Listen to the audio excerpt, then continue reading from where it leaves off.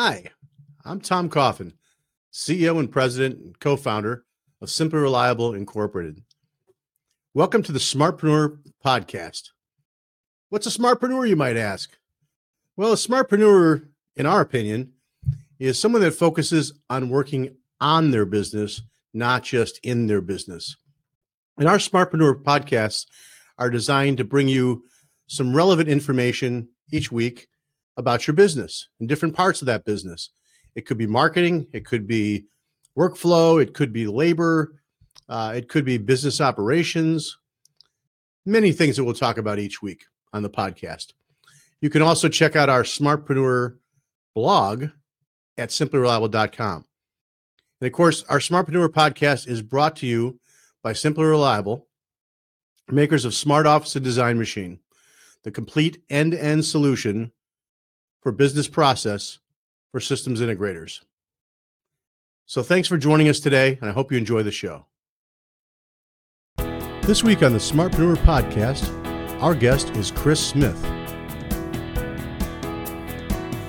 Chris is the co-founder and CEO of the Co-Team. Please welcome Chris Smith. Hi, Chris. Good to see you. Hey, Tom. Thanks for having me. I appreciate it. Of course, man. We love having you on the smartPRENEUR podcast. Smartpreneurs, you may remember Chris. Chris is writing some blogs on our smartPRENEUR blog series, and we've asked him to join us on the smartPRENEUR podcast to dig a little bit deeper into some of the subjects. So this week's podcast is really about abundance versus scarcity. And there's a blog with the same title, Abundance versus Scarcity, that you can read as well. Chris, man, I really loved this concept of abundance versus scarcity that you talk about. Oh, thanks. Would you take us through your aha moment, realizing and understanding that universal life truth, and how it's helped you change, and how that should apply to our smartpreneurs out there. I wish I could take credit for the idea, but it's not mine. And I actually don't even know where the root of the idea comes from. What I can tell you is where I remember hearing about it for the first time. Sure. I was sitting at coffee, having a networking coffee with somebody that I was introduced to. And it was a really bad meeting. I mean, I was really bummed out. I felt like a giant waste of time. And this woman was just blathering on about, I don't even know what. And at one point she drops this idea of abundance versus scarcity, and kind of the rest of the world just went dark. And I remember thinking through my head this idea, and I went, I think she might be a genius. And so as I processed the idea further and further, I started seeing it everywhere I looked. I started seeing it in my friends. I started seeing it in my coworkers. I saw it in my competitive colleagues, friendly and otherwise. And it dawned on me just how much I appreciated the people that had the abundant mindset versus the scarcity mindset. And I saw the success both in myself and others who took the abundant side. And I saw the limiting factor for those that took the scarcity side. And it just, everywhere I turned, it became that kind of exercise. And so I found it to be really, really transformative for me. That's terrific. How do you view this through the lens of personal and professional? There's always kind of a separation there between those two. You do one thing personally, and you're maybe deal with your professional life a little bit differently. So maybe clue us in on how that thinking might be different, or maybe the same. I'm not sure. Share with us. I can't say that I do it well or better than others. What I can say is how I do it. And I actually don't separate my professional and my personal. I see them as one and the same. I'm truly passionate about what I do and helping others, but I really like the lifestyle that I lead at a professional and personal level. And so I try and use the same skills and tool sets across both. I think you might see different manifestations of abundance versus scarcity within a personal versus professional setting, but the same theme is archetypal and exists in both. I think in terms of business, the most common thing to think about in abundance versus scarcity would be the idea about sharing with competitors and talking with competitors. I actually set out and completely changed that and went, I'm going to go talk to all of my competitors, and I'm going to share as much as I can with all of my competitors, because my success is not determined based on their failure or vice versa. And then in a personal setting, it's much the same way.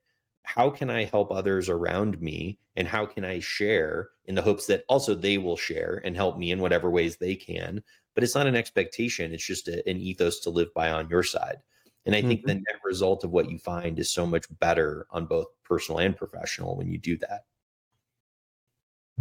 This may just go a little bit deeper into part of what you said at the end there, but I remember watching an interview with Steve Jobs when he came back to run Apple again, and one of the things that really kind of freaked the audience out a little bit, and I'm sure some employees at Apple, was when he shared his aha moment and said, I realized that for Apple to succeed, Microsoft does not have to fail. For Microsoft to fail, or to succeed, has nothing to do with that, Apple failing or succeeding. We can both succeed. That's really cool. How do you see that playing out with, with manufacturers in the industry, for instance? Sometimes the integrator across one street versus the other, might pitch Pit Control 4 against Crestron, or versus against Savant, or against Elan, or RTI, or URC, et cetera, right? And then, in a more personalized level, how do you view that with competition? You talked a little bit about competition, but again, kind of the fruitfulness of integrator A versus their competitor. How does someone get to that mindset, and really, how do you see them dealing with that? What's your advice? I'll start with a story. So I've lived in New York for 6 years, but I was traveling there for 10 years prior to that. When you travel to New York, you take taxi cabs everywhere. And I'm sitting in a taxi cab, and we are careening through traffic at breakneck speed, and I am terrified. But I'm also fascinated because the guy driving the car is very, very focused on what he's doing, and he's like in a zone. Yeah. And so I started a conversation with him, and I say, how do you navigate all this chaos? How do you get through all of it every day? And he goes, well, do you see the mirrors on the side of the car? And nod, yeah. Do you see the mirror hanging from the ceiling? He goes, yeah. He goes, I don't look at any of that. I just look straight out the front window because that's where I'm going. Yeah. This idea about who your competitors are, I think it's good to know who they are. I think it's good to know what they're up to. In fact, don't be blind to it. But what they're up to is none of your business. What are you doing? And if you want to be a market leader, you can't be responsive to everyone else's actions. That can't be how you're going to get ahead. You have to do things better and faster than the other guys do them. That's pretty simple, right? And if all you're doing is trying to compare yourself against everyone else, you're never going to be able to do that. So there's the first part. Number two, you asked this question about, different competitive brands against each other. You can't be everything to everybody as an integration firm. You just cannot. And so how do we choose what we want to be good at? And if you try to be good at three things, you will not be good at any of those three things. So go be great at one thing and don't do the other two. That's really easy. And I don't much care which one you pick, but go all in. Be a hell yes. And so if you try and do all in for all three, you can't. And that's true for television manufacturers, control systems. You couldn't try and run your business on three different softwares either. Right? You have to pick one. Right. You got to go for it. And so to me, I think this idea about choosing your focus and choosing your direction and being unapologetic about your direction. Know who you are and know who you serve and go for that. Everything else doesn't matter. Well, that's terrific. Well, again, Chris, you've been an abundance of information. Thank you, Tom. I appreciate it. Unintended. And I'm sure our smartpreneurs really enjoyed that. Again, folks, you can catch this podcast and many other podcasts on the smartpreneur podcast series at simplyreliable.com or our YouTube channel or any place that you listen or watch podcasts out there. Chris, again, thank you so much.